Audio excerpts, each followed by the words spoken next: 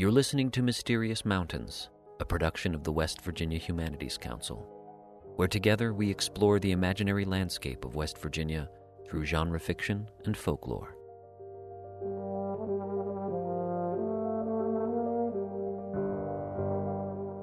In Britain, really the sort of London Metropolitan Police Force wasn't established until 1829, and then the Detective Police Force wasn't until the 1840s.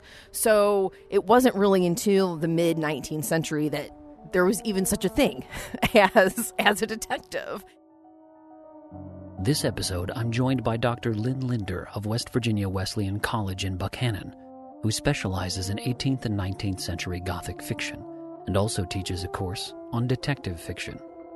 She'll walk us through some of the literary origins of both genres and talk about some of the ways that this episode's story mixes them both.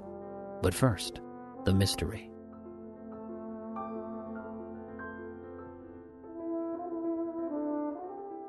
West Virginia Humanities Council presents Uncle Abner by Melville Davison Post. The Riddle, read by Kyle Warmack. I have never seen the snow fall as it fell on the night of the 17th of February. It had been a mild day with a soft, stagnant air. The sky seemed about to descend and enclose the earth, as though it were a thing which it had long pursued and had now got into a corner. All day it seemed thus to hover motionless above its quarry, and the earth to be apprehensive like a thing in fear. Animals were restless, and men, as they stood about and talked together, looked up at the sky. We were in the county seat on that day. The grand jury was sitting, and Abner had been summoned to appear before it. It was the killing of old Christian Lance that the grand jury was inquiring into. He had been found one morning in his house, bound into a chair. The body sat, straining forward, death on it, and terror in its face. There was no one in the house but old Christian, and it was noon before the neighbors found him. The tragedy had brought the grand jury together and had filled the hills with talk, for it left a mystery unsolved. This mystery that Christian sealed up in his death was one that no man could get a hint at while he was living. What had the old man done with his money? He grazed a few cattle and got a handsome profit. He spent next to nothing. He gave nothing to anyone, and he did not put his money out to interest. It was known that he would take only gold in payment for his cattle. He made no secret of that. The natural inference was that he buried this coin in some spot about his garden, but idle persons had watched his house for whole nights after he had sold his cattle, and had never seen him come out with a spade. And young bloods, more curious, I think, than criminal, had gone into his house when he was absent and searched it more than once. There was no corner that they had not looked into, and no floorboard that they had not lifted, nor any loose stone about the hearth that they had not felt under. Once, in conference on this mystery, somebody had suggested that the knobs on the andirons and the handles on the old highboy were gold, having gotten the idea from some tale. And a little later, when the old man returned one evening from the grist mill, he found that one of these knobs on the andirons had been broken off. But as the thief never came back for the other, it was pretty certain that this fantastic notion was not the key to Christian's secret. It was after one of these mischievous searchings that he put up his Delphic notice when he went away, a leaf from a day-book, scrawled in pencil and pinned to the mantelpiece. "Why don't you look in the cow?" The idle gossips puzzled over that. What did it mean? Was the thing a sort of taunt? And did the old man mean that since these persons had looked into every nook and corner of his house, they ought also to have looked into the red mouth of the cow? Or did he mean that his money was invested in cattle, and there was the place to look? Or was the thing a cryptic sentence, like that of some ancient oracle, in which the secret to his hoarded gold was hidden? At any rate, it was certain that old Christian was not afraid to go away and leave his door open, and the secret to guard itself. And he was justified in that confidence. The mischievous gave over their inquisitions, and the mystery became a sort of legend.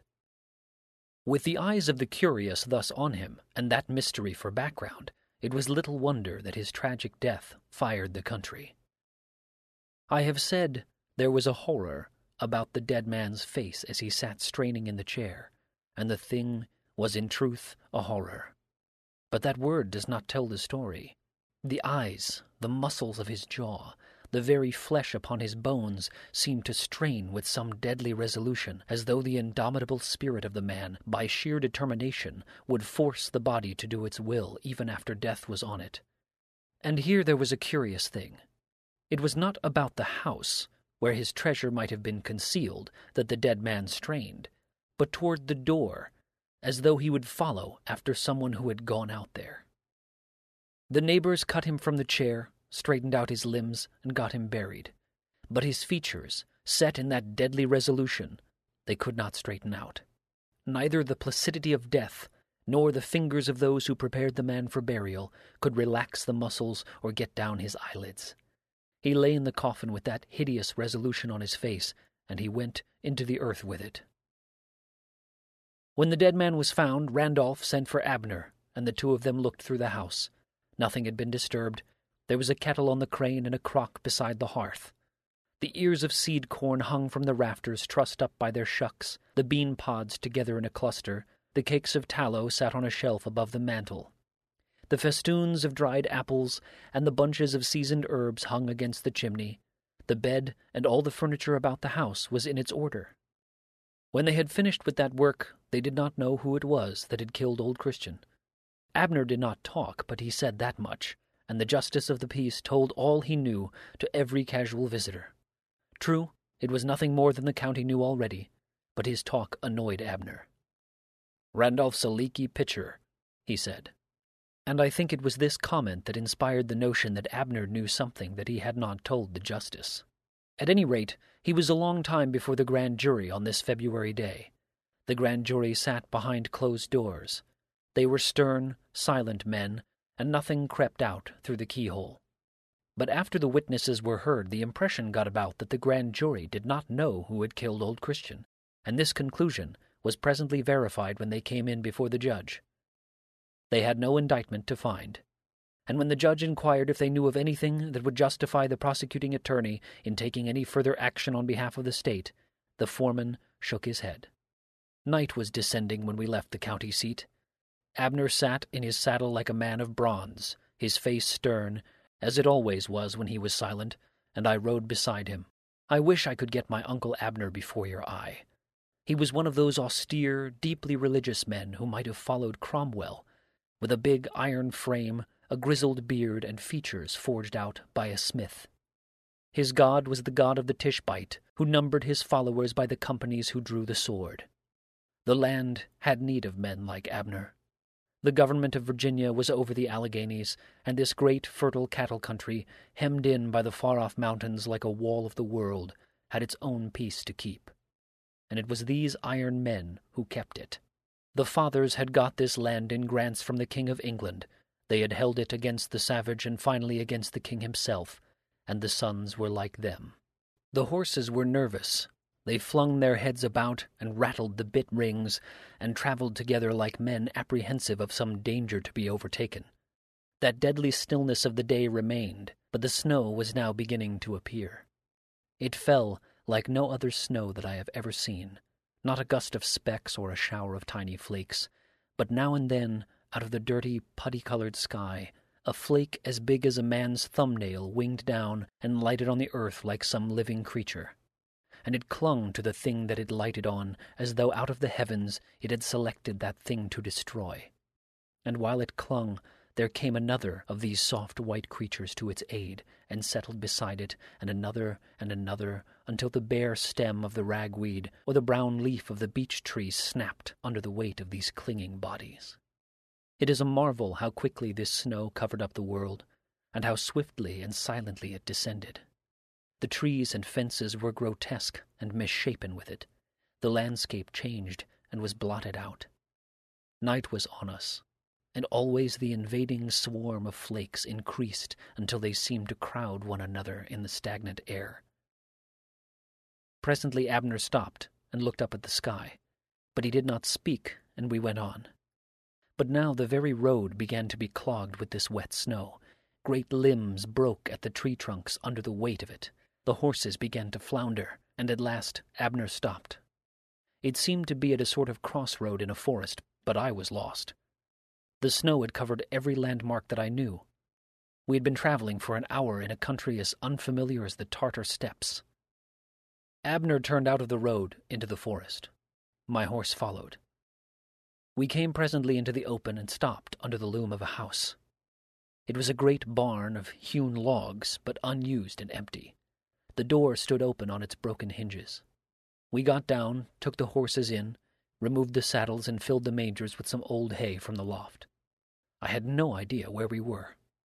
We could not go on, and I thought we would be forced to pass the night here, but this was not Abner's plan. "Let us try to find the house, Martin," he said, "and build a fire."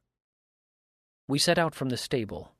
Abner broke a trail through the deep snow, and I followed at his heels. He must have had some sense of direction, for we could not see.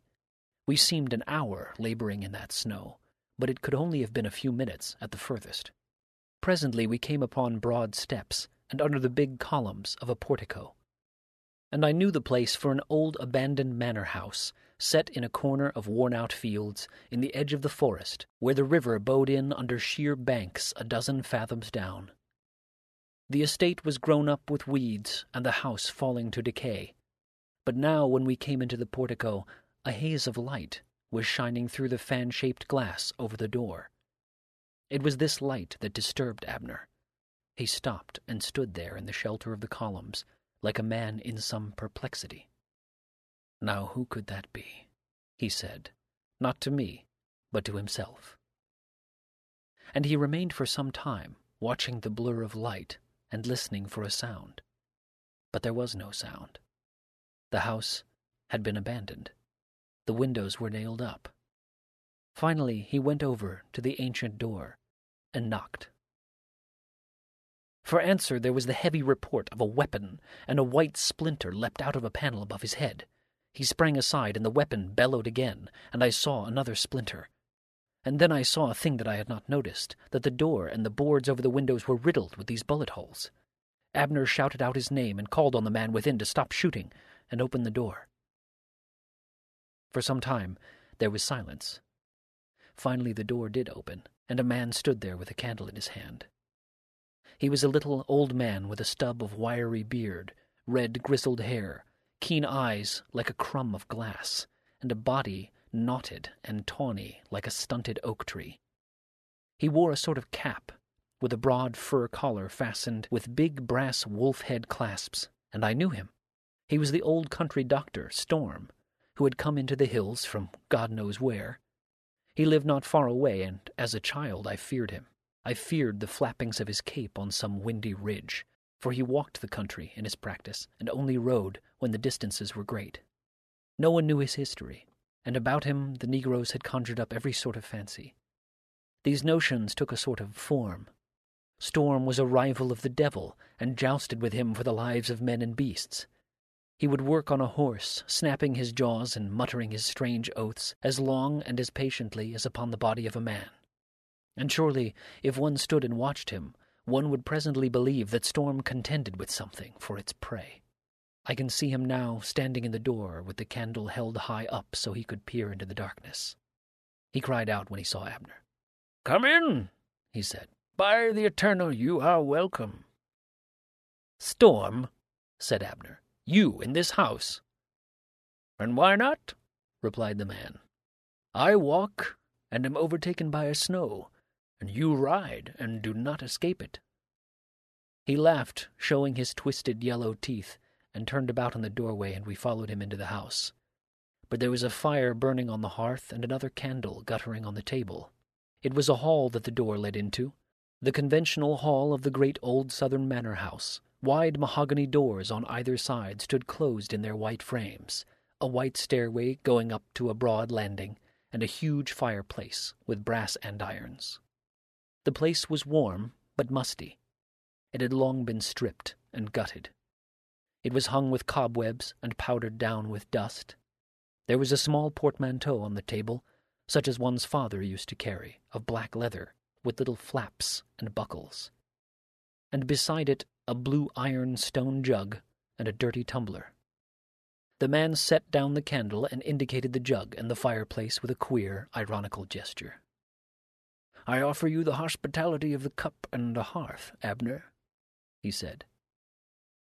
"We will take the hearth, Storm," replied Abner, "if you please." And we went over to the fireplace, took off our greatcoats, beat out the wet snow, and sat down on the old mahogany settle by the andirons. "Every man to the desire of his heart and the custom of his life," said Storm. He took up the jug, turned it on end, and drained its contents into the glass. There was only a little of the liquor left. It was brewed from apples, raw and fiery, and the odor of it filled the place. Then he held up the glass, watching the firelight play in the white-blue liquor.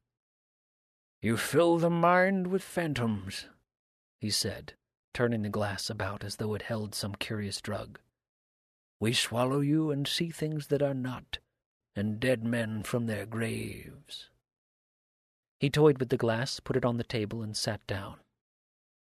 "Abner," he said, "I know the body of a man down to the fiber of his bones, but the mind, it is a land of mystery. We dare not trust it." He paused and rapped the table with his callous fingers. "Against another we may be secure, but against himself, what one of us is safe? A man may have no fear of your Hebrew God, Abner, or your Assyrian devil, and yet his own mind may turn against him and fill him full of terror. A man may kill his enemy in secret and hide him, and return to his house secure, and find the dead man sitting in his chair with the wet blood on him.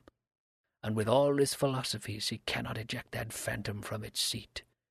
He will say this thing does not exist, but what avails the word when the thing is there?" He got on his feet and leaned over the table with his crooked fingers out before him. I was afraid, and I drew closer to my uncle. This strange old man, straining over the table, peering into the shadows, held me with a gripping fascination. His wiry, faded red hair seemed to rise on his scalp, and I looked to see some horror in its grave clothes appear before him. Abner turned his stern face upon him. It was some time before he spoke. "Storm," he said, "what do you fear?" "Fear!" cried the old man, his voice rising in a sharp staccato, and he made a gesture outward with his hand. "You fear your God, Abner, and I fear myself." But there was something in Abner's voice and in this query launched at him that changed the man as by some sorcery. He sat down, fingered the glass of liquor, and looked at Abner closely. He did not speak for some time. He appeared to be turning some problem slowly in his mind. There was a lot of mystery here to clear up. We had discovered him by chance, and surely he had received us in the strangest manner. His explanation could not be true that he had come into the house before us on this night, for the house was warm, and it could not have been heated in that time. What was the creature's secret? Why was he here, and who besieged him? These were the things which he must fear to have known, and yet he was glad to see us, glad to find us there in the snow, instead of another whom he feared to find there. And yet we disturbed him, and he was uncertain what to do. He sat beyond the table, and I could see his eyes run over us, and wander off about the hall, and return and glance at the black portmanteau. And while he hung there between his plans, Abner spoke. "Storm," he said, "what does all this mean?"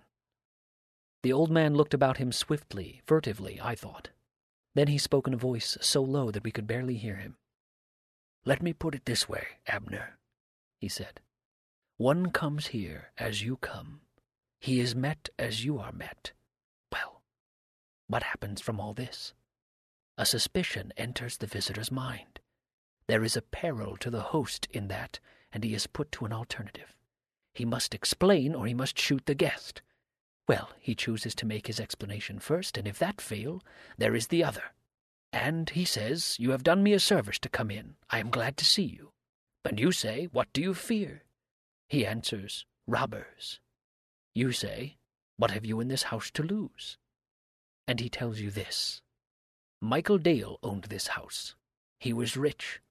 When he was dying, he sat here by this hearth, tapping the bricks with his cane, and peering at his worthless son. You remember that son, Abner? He looked with the Jupiter of Elis before the devil got him. "Wellington," he said, "I am leaving you a treasure here." He had been speaking of this estate, and one thought he meant the lands, and so gave the thing no notice. But later one remembered that expression and began to think it over. One recalled where it was that Michael Dale sat, and the tapping of his stick. Well, when one is going down, any straw is worth the clutching. One slips into this house and looks.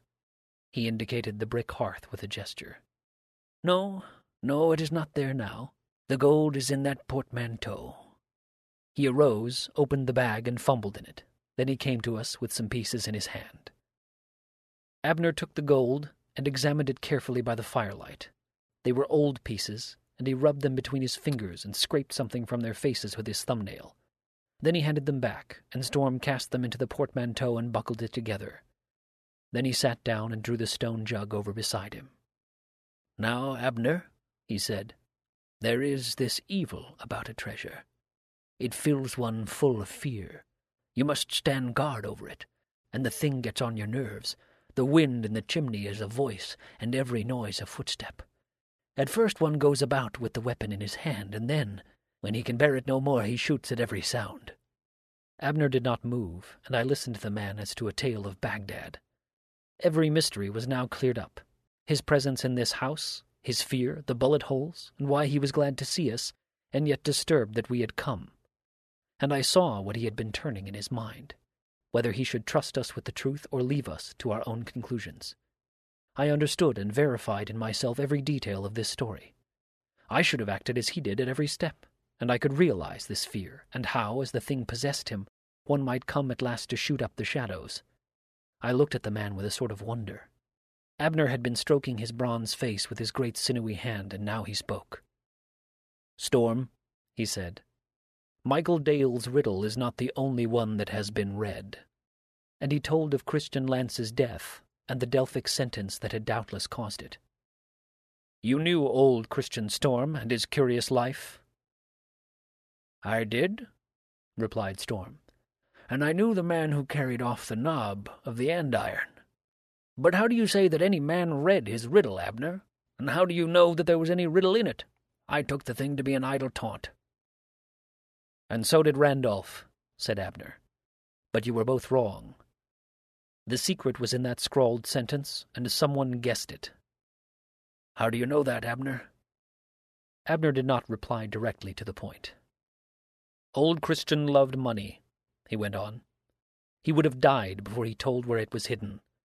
And his straining toward the door, as though in death he would follow one who had gone out there, meant that his secret had been divined, and that his gold had gone that way."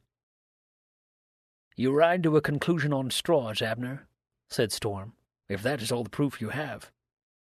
"Well," replied Abner, "I have also a theory." "And what is your theory?" said Storm. "It is this," continued Abner. "When old Christian wrote, 'Why don't you look in the cow?' he meant a certain thing. There was a row of tallow cakes on a shelf. My theory is that each year, when he got the gold from his cattle, he molded it into one of these tallow cakes, turned it out of the crock, and put it on the shelf. And there, in the heart of these tallow cakes, was the old man's treasure." "But you tell me that the cakes were there on this shelf when you found old Christian," said Storm. "They were," replied Abner. "Every one of them?" said Storm. "Every one of them," answered Abner. "Had any one of them been cut or broken?" "Not one of them.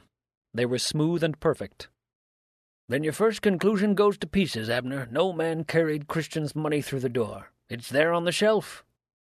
"No," said Abner. "It is not there.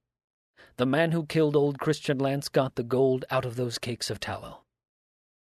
"And now, Abner," cried the man, "the bottom of your theory falls. How could one get the gold out of those cakes and leave them perfect?" "I will tell you that," replied Abner. "There was a kettle on the crane and a crock beside the hearth, and every cake of tallow on the shelf was white. They had been remolded. Randolph did not see that, but I did." Storm got on his feet. "Then you do not believe this explanation, Abner, that the gold came from the hearth?"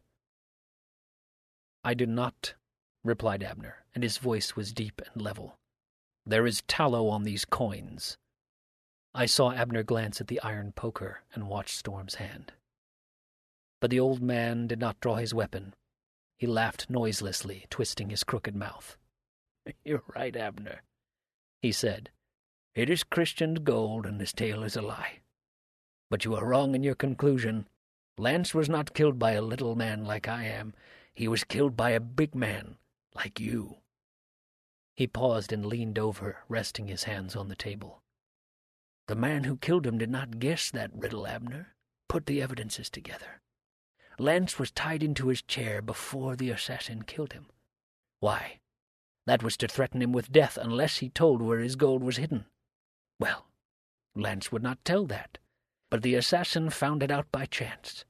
He stooped to put the poker into the fire to heat it and torture Christian. The cakes of tallow were on a hanging shelf against the whitewashed chimney. As the assassin rose, he struck this shelf with his shoulder, and one of these tallow cakes fell and burst on the hearth. Then he killed Christian with a blow of the heated poker. I know that because the hair about the wound was scorched. You saw a good deal in that house, Abner, but did you see a crease in the chimney where the shelf smote it, and the mark of a man's shoulder on the whitewash? And that shoulder, Abner," he raised his hand above his head, "it was as high as yours." There was silence, and as the two men looked thus at each other, there was a sound as of something padding about the house outside. For a moment I did not understand these sounds. Then I realized that the wind was rising and clumps of snow falling from the trees. But to another in that house, these sounds had no such explanation. Then a thing happened. One of the mahogany doors entering the hall leapt back, and a man stood there with a pistol in his hand, and in all my life I have never seen a creature like him. There was everything fine and distinguished in his face, but the face was a ruin. It was a loathsome and hideous ruin. Made for the occupancy of a god, the man's body was the dwelling of a devil. I do not mean a clean and vicious devil, but one low and bestial, that wallowed and gorged itself with sins. And there was another thing in that face that, to understand, one must have seen it. There was terror, but no fear. It was as though the man advanced against a thing that filled him full of horror, but he advanced with courage. He had a spirit in him that saw and knew the aspect and elements of danger, but it could not be stampeded into flight. I heard Abner say, "Dale," like one who pronounces the name of some extraordinary thing, and I heard Storm say, "Mon Dieu! With a teaspoonful of laudanum in him he walks." The creature did not see us. He was listening to the sounds outside, and he started for the door. "You there!" he bellowed. "Again, damn you! Well, I'll get you this time. I'll hunt you to hell!" And his drunken voice rumbled off into obscenities and oaths. He flung the door open and went out. His weapon thundered, and by it and the drunken shouting we could track him. He seemed to move north as though lured that way. We stood and listened. "He goes toward the river," said Abner. "It is God's will." Then far off there was a last report of the weapon, and a great, bellowing cry that shuddered through the forest. That night over the fire, Storm told us how he had come in from the snow and found Dale drunk and fighting the ghost of Christian Lance, how he listened to his story and slipped the drug into his glass, and how he got him hidden when we came on the promise to keep his secret, and how he had fenced with Abner, seeing that Abner suspected him. But it was the failure of his drug that vexed him. "It would put a brigadier and his horse to sleep, that much, if it were pure. I shall take 10 drops tomorrow night, and see."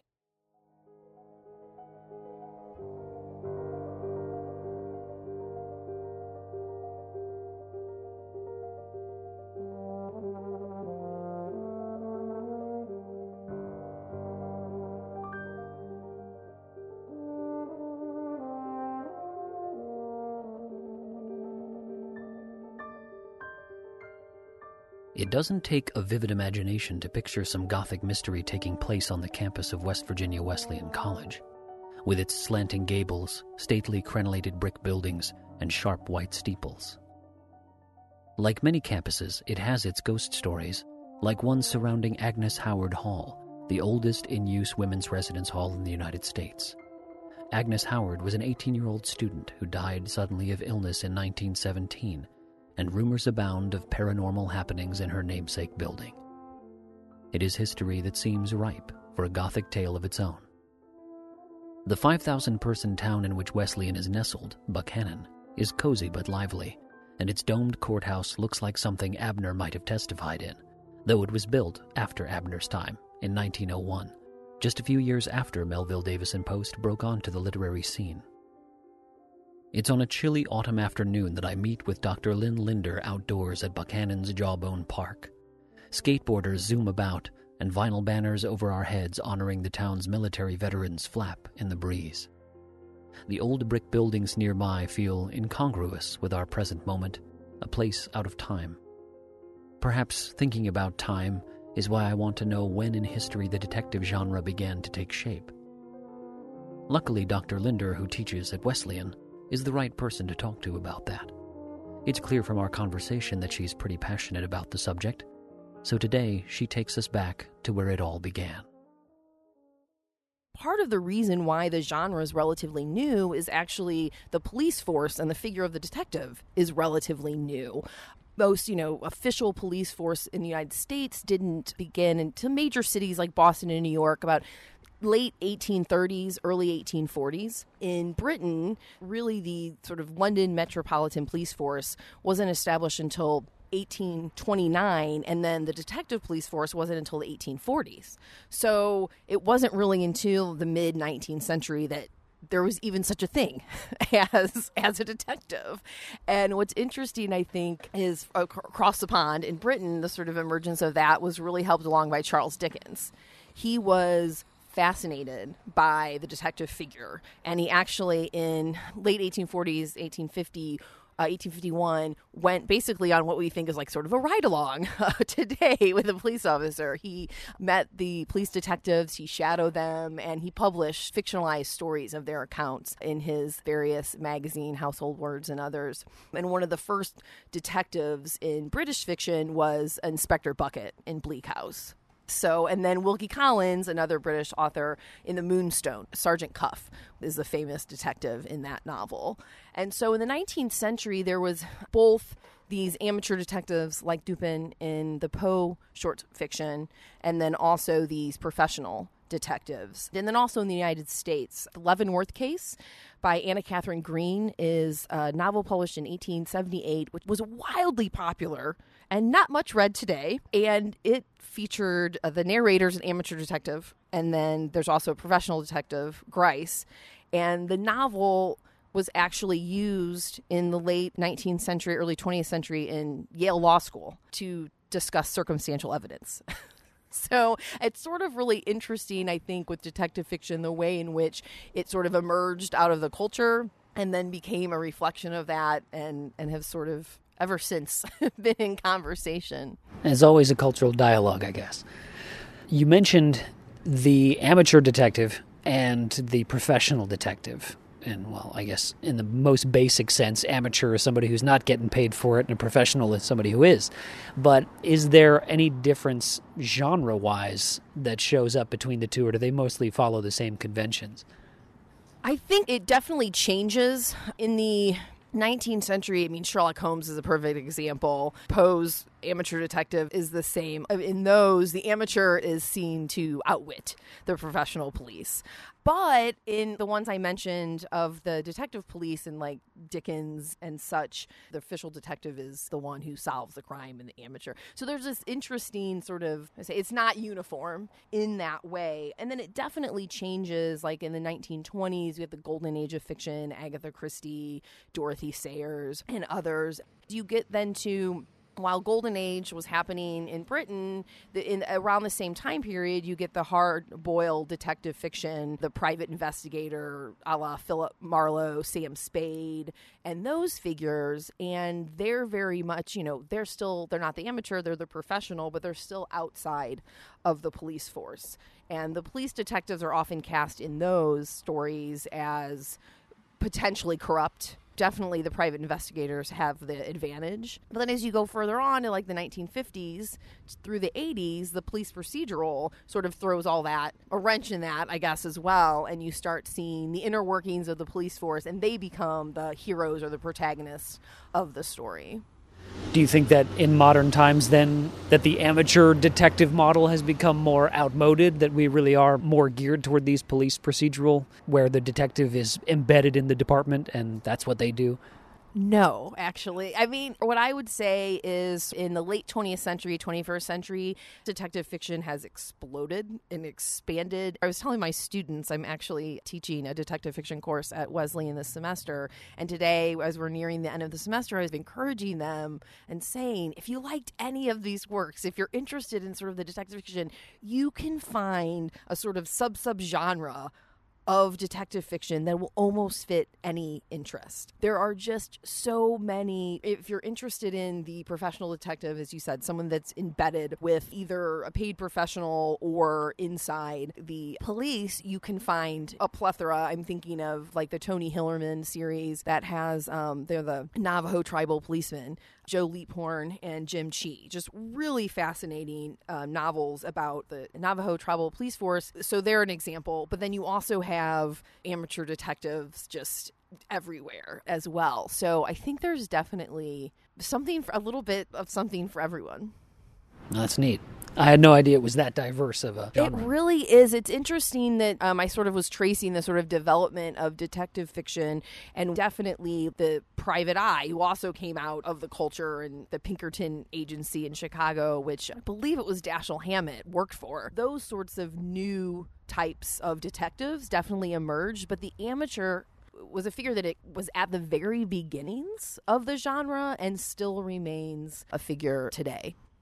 I think that's a perfect way to ask you what some of the tropes and motifs of the detective genre are. And if there are too many, because it's so diverse at this point, then at least say more the amateur detective of the kind that Abner is.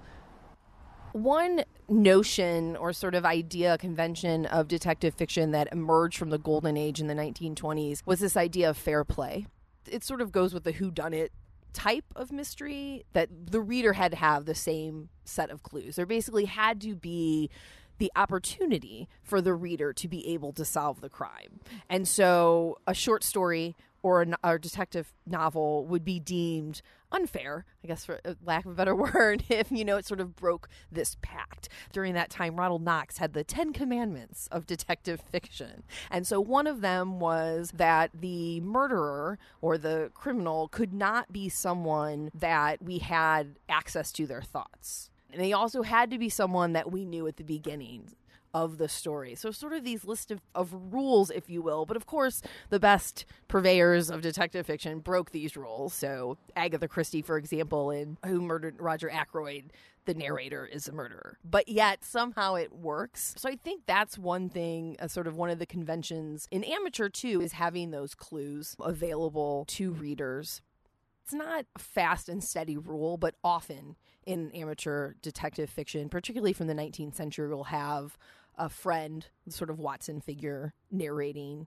You don't typically, I think in earlier detective fiction, have a first person from the detective. Third person narration, sure. And you sort of dip in to all the characters' thoughts or, a certain amount of the characters. One thing Uncle Abner definitely doesn't fit is a convention is like the armchair detective. That's definitely one mode that the detective that is just, sitting in their armchair basically and can just read the newspaper of a crime and be able to deduce who it was. But one of the conventions I think definitely that you see in the riddle is the stoic, silent way that Uncle Abner seems to just, observe and not... Is it Randolph, right? That he calls a leaky pitcher? Squire Randolph, yeah. In the story.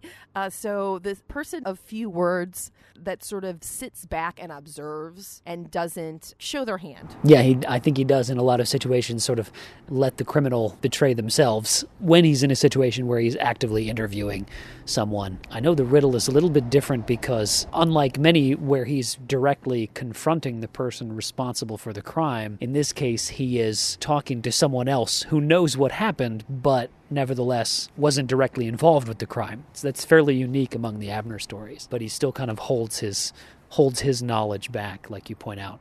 The riddle, I think, fits a little bit in a way to that idea of the locked room or the impossible crime. The riddle of where the gold is hidden. points to that sort of idea that it seems as if there's no answer. And so I think that's also one of the conventions or tropes, particularly of the amateur detective like Dupin or Holmes, or I think Uncle Abner as well, is the sort of superior knowledge or way in which he deduces where the gold was hidden, solves the crime. It is then revealed at the end in sort of the way that as a reader, I think you're meant to react like, whoa, how did he figure that out? There's also, I think, sort of fitting that genre too, at the conclusion, one, there's a twist often, particularly in short detective fiction, and then also the recounting of the murder or the crime is definitely very frequent trope in the fiction, is that the detective figure that goes through and shows the reader and lays out how the clues fit together and how they figured out who done it. Okay, so sort of the idea that the crime rarely happens in front of the audience. It's always something that's sort of backtracked through by the detective for the audience. It depends, I think, on the sort of sub-genre, if you will, of detective fiction, but definitely in the mode of the whodunit.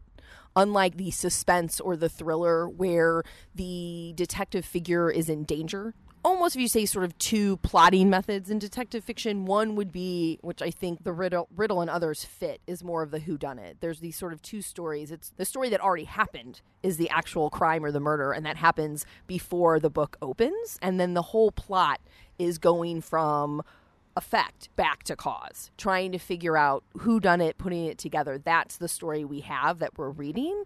And then more in the suspense type, that's when we start maybe from the cause and then move forward to the effect. And so the thrill, I guess, of reading or was driving the plot isn't curiosity like in the whodunit, but it's you're on the edge of your seat, suspense, what will happen next, and the detective figure could be in danger as well. Speaking of some of these differences, are there any real differences between detective fiction and mystery fiction in general? I guess that's something I've never really understood, aside from the presence of a detective, I suppose. My very scholarly answer is not really.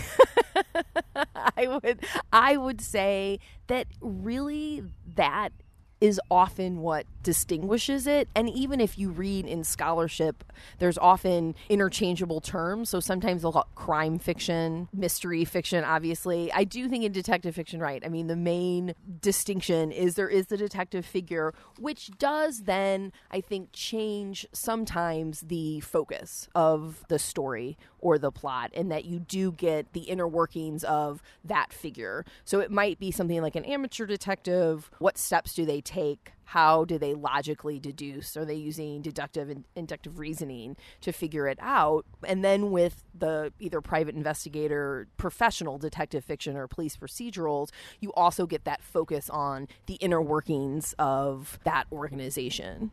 So sort of that glimpse into another world is what we're looking for. Right.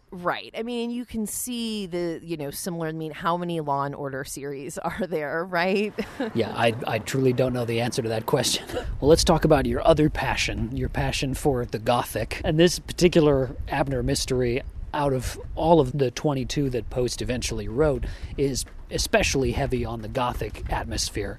There's a grisly murder, there's a mysterious snowstorm, an abandoned mansion, and this dissolute aristocratic family that used to live there. Can you tell us a little bit about these elements and how structurally they sometimes sort of cross-pollinate into detective fiction?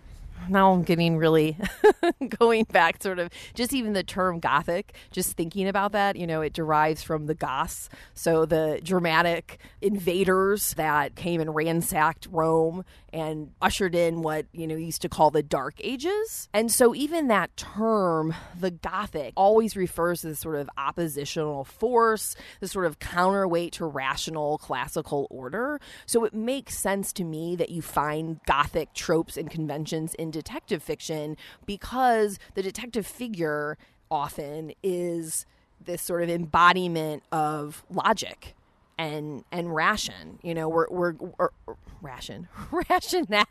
It's been a long day. You know, if you think of Sherlock Holmes, that he's going back and saying, oh, yes, I'm just using this logic. I take the dead body and I follow the steps back. And so the Gothic is just the other side of the coin of that. If we have this logic, it's sort of that fear of what lies beneath.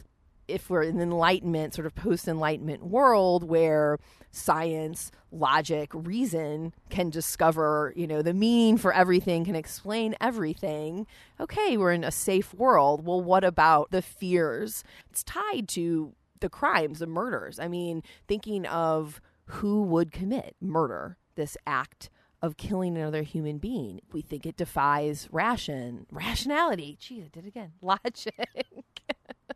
You know, I think the sort of Gothic elements in English Gothic fiction proper from the 1780s to the 1820s, particularly at the end of the 18th century, we see the French Revolution. There was a lot of fear in Britain of, wait, we have this great government, we are this enlightened society, but what could happen if we're sort of overtaken by these mobs and these cultural fears, and they then manifest in these sort of Gothic fictions where we have, I always tell my students, we have monks and nuns behaving badly in English Gothic fiction because they are set purposefully, as I mentioned, in these dark ages. They're set usually in the Middle Ages, Spain, France, these Catholic countries, this sort of way in which the British at the time, I think British writers were exploring their own fears of their own culture, but it was a way to project it. It was a way to deflect it onto an earlier time. They're different from us. They're not Protestant and sort of the other, and they could project all those things, but really they were just representing their own fears. It's interesting that you mentioned that because I don't normally delve into personal anecdote, but when it comes to Uncle Abner, it was right as the pandemic was starting, March 2020.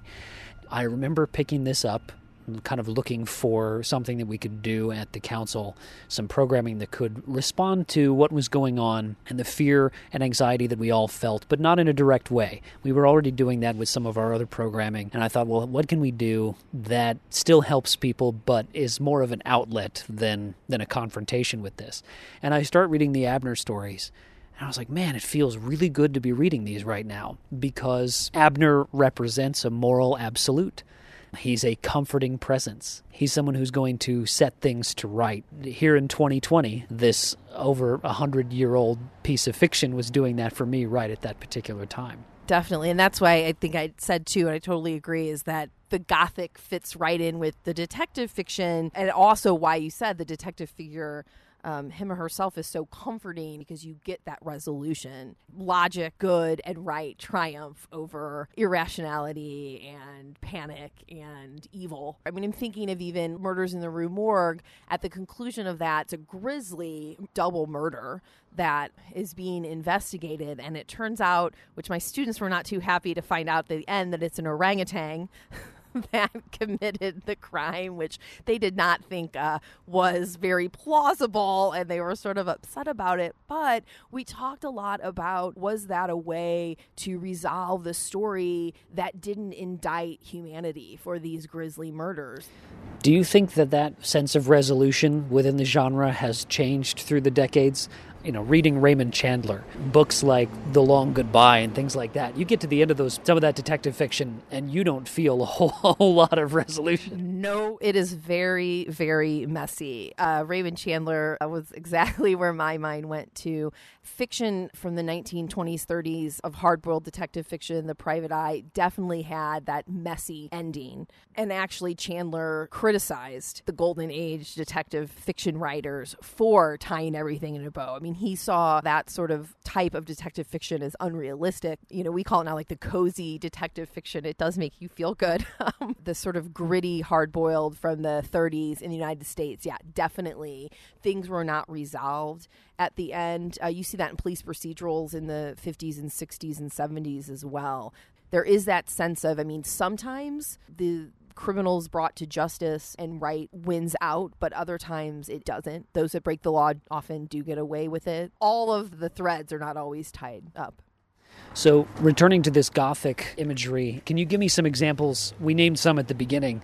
Was I pretty on point there? You definitely had it. One thing that I think you had mentioned as well, the fact that we have this sort of aristocratic family in decline, in disarray. I mean, you also have the fear of descent into madness, which is definitely a Gothic trope and tied to that dichotomy that we were talking about earlier between madness and reason, the sort of conscious and unconscious.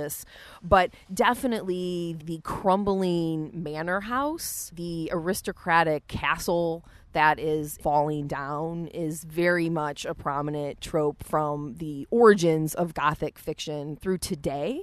And I think of things such as Fall of the House of Usher by Edgar Allan Poe, sort of the quintessential short fiction example of that embodies sort of symbolic significance of that is tied to the culture of the decline of the aristocracy, both in Europe, Britain, and the United States. The change, I think, also in agrarian society, mainly to an industrial society, population booms. You see the rise of the middle class and just changes from like a system of patronage to a meritocracy, right? That idea of this sort of, I don't want to say shunning of the upper class, but saying like this sort of older way of life needs to die.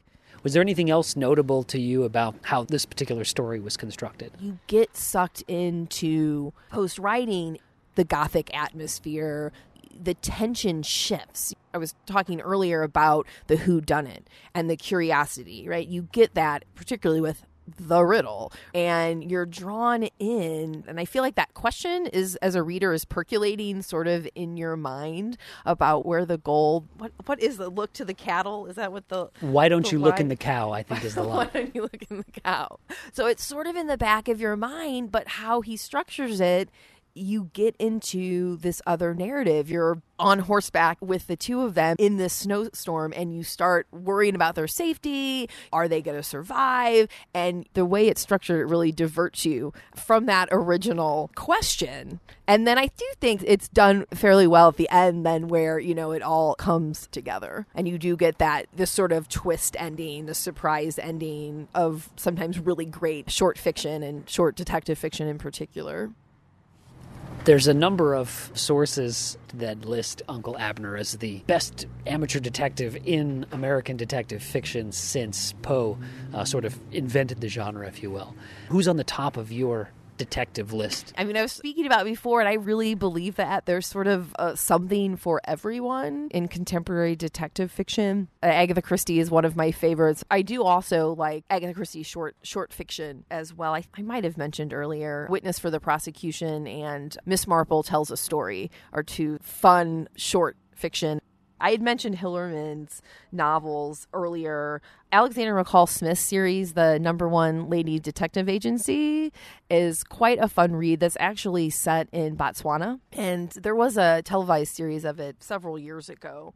Young adult fiction, what I really like is The Beekeeper's Apprentice by Laurie King. And it's fun. I guess I like it because it's set in Britain and Sherlock Holmes has supposedly retired and now he's a beekeeper. And so Mary Russell is this female detective and sort of bonds with Sherlock. And then I also really like Jonathan Kellerman's novels featuring Alex Delaware, who's a forensic psychologist. So it is interesting too, like I mentioned, in a lot of these detective fiction genres, particularly the contemporary ones, that you get a lot of different focuses. And so if you're really interested, for example, in forensics, there's a lot of different novels that you can read if you know, you're interested. Navajo culture, there's, you know, the Hillerman novels. So there's almost a detective for everyone.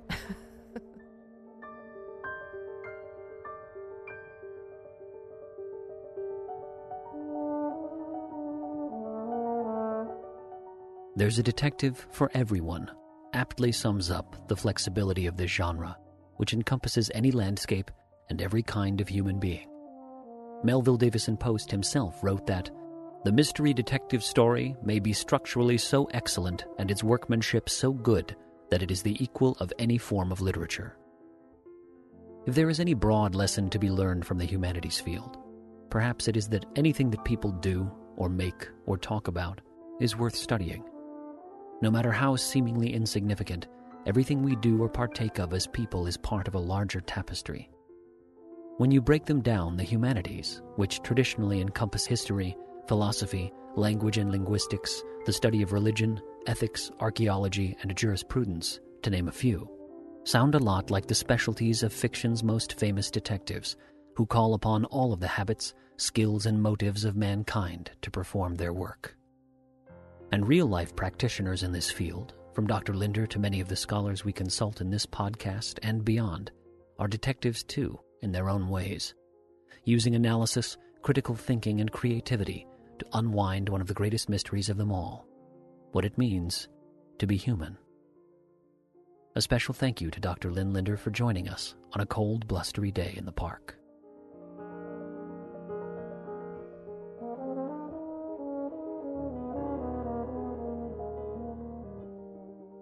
For more episodes of Mysterious Mountains, be sure to subscribe on your favorite podcast app or visit wvhumanities.org for links to our podcast page and more content.